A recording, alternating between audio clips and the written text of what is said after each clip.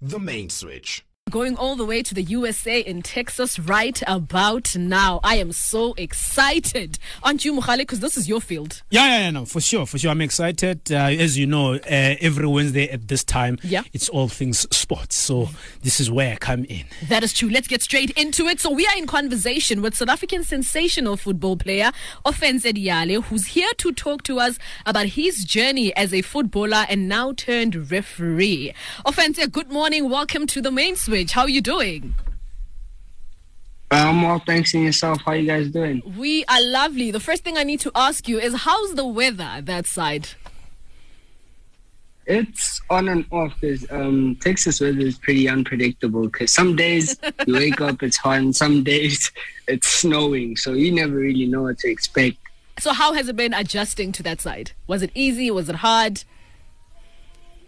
Well, in the beginning, because I came out here last year in January, in the beginning it was pretty difficult because, you know, it's sacrificing a lot of things. It's sacrificing time from family, friends, you know, and the environment that you're used to. But, like, after some time, you get used to it. So, yeah, I guess I could say, like, now I run the American streets. Hey, I mean, I can hear. We even got the accent now, you know? I can tell. I hope I hope so.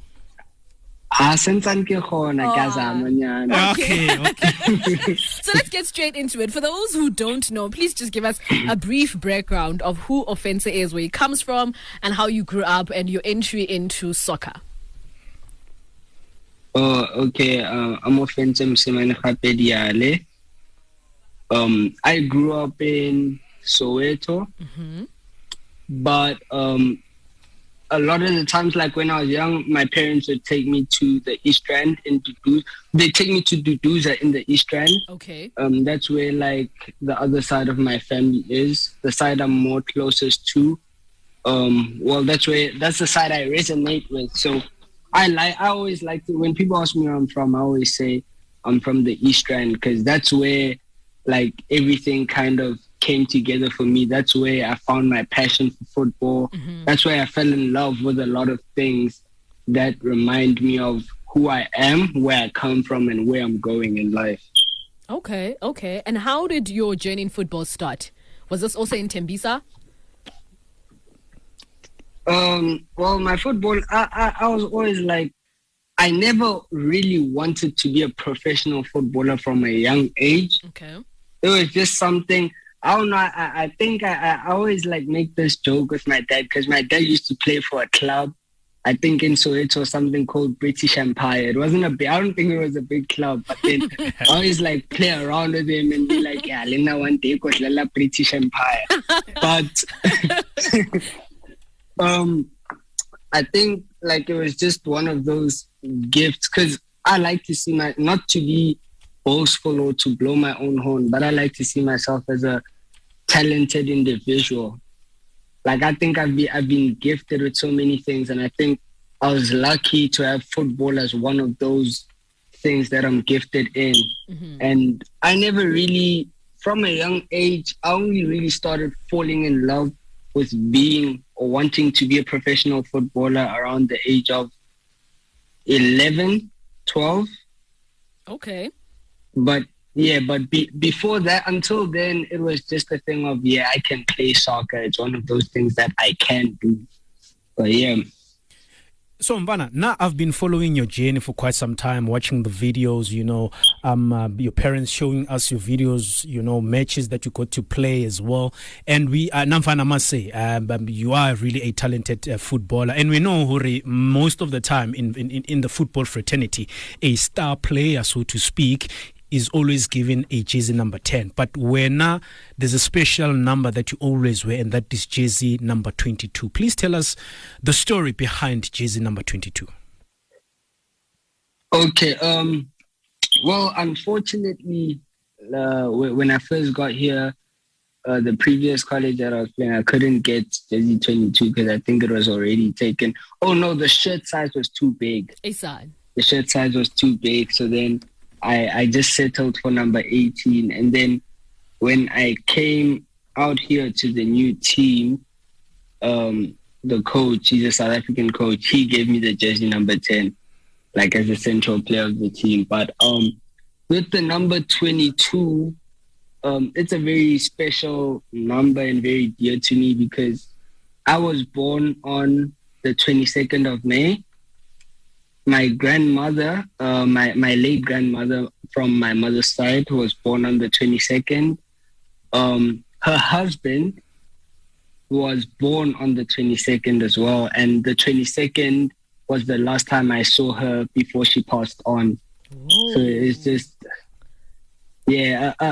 everything really just happens on every time the 22nd of the month hits, something special happens. I don't know what, I don't know where, if it's not by me, but I know that something special in the world is happening on the 22nd. So, man, yeah, it's quite a big number for me. We should have interviewed you on the 22nd. Yeah, you see. Now, you are currently based in the USA right now, city of Tyler, Texas, to be precise. You've played for Coastal Plain College, yes. Texas College. So how has the experience been playing for these colleges, and how different is it playing in the USA to South Africa? Well, playing in these different, because these colleges are in different associations. So there's the NJCAA, which is the National Junior College Athlete Association. So in the first I came here to play and study, right? In the junior colleges, that's where you do your first 2 years of your degree, and then you move from there. But I transferred early. So in the US, playing in the National Junior College Association, that's where you meet like a lot of talented players. So it's really, the competition there is really stiff. You know, that's where everyone really gets scooped and seen. And then playing in Texas College right now in the NAIA, it's also like a step up because it's more intense. And I'd say the difference between playing this side and that side is that just after 1 or 2 seasons of playing in the National Junior College, I'm prepared to come back home and settle for a first team contract because of how you are trained, like mentally, the way things are handled this side. It's about getting straight to business. There's no time to mess around. And yeah, I think it's just more intense, and everything this side really moves at a fast pace. It's really hard to just slow down and relax. You always have to be on your toes. I think that's the one thing that has helped me, or that I like about playing football in America. You never have time to breathe. You always want to be above your game. You're always on the go. Yeah. So speaking of fast pace, Ofentse, is that why you've decided to turn to the whistle by acquiring your referee license? Because usually we know footballers rather turn to coaching, after their playing days. But here you are blowing the whistle. What informed this decision? How did this come about? Well, to be honest, it's not even a thing of I like refereeing. Okay. To say, or referee. Yeah, I don't have a passion. I just have a passion for football. And coming out here, I have a South African coach. You might know him, Malcolm Tembu, used to play for Chiefs. But I play for him now. He's the head coach at Texas College.